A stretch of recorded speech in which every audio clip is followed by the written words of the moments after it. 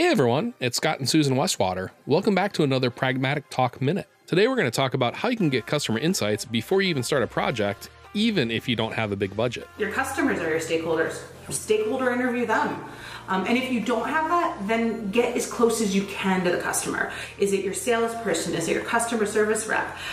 Is it the technician who does their installation or helps them with their product when they first get it? Those are all of the ways that you can start to get at that. And if you have to even go a further remove, find out where they are. If they're in a chat room, if there are organizations that they have from a professional standpoint, get in there and just listen. That will help you understand how they talk about things, what they talk about, and also what they're looking for. If you'd like more tips like this and you have an Amazon Alexa device, be sure to enable the Pragmatic Talk Flash Briefing.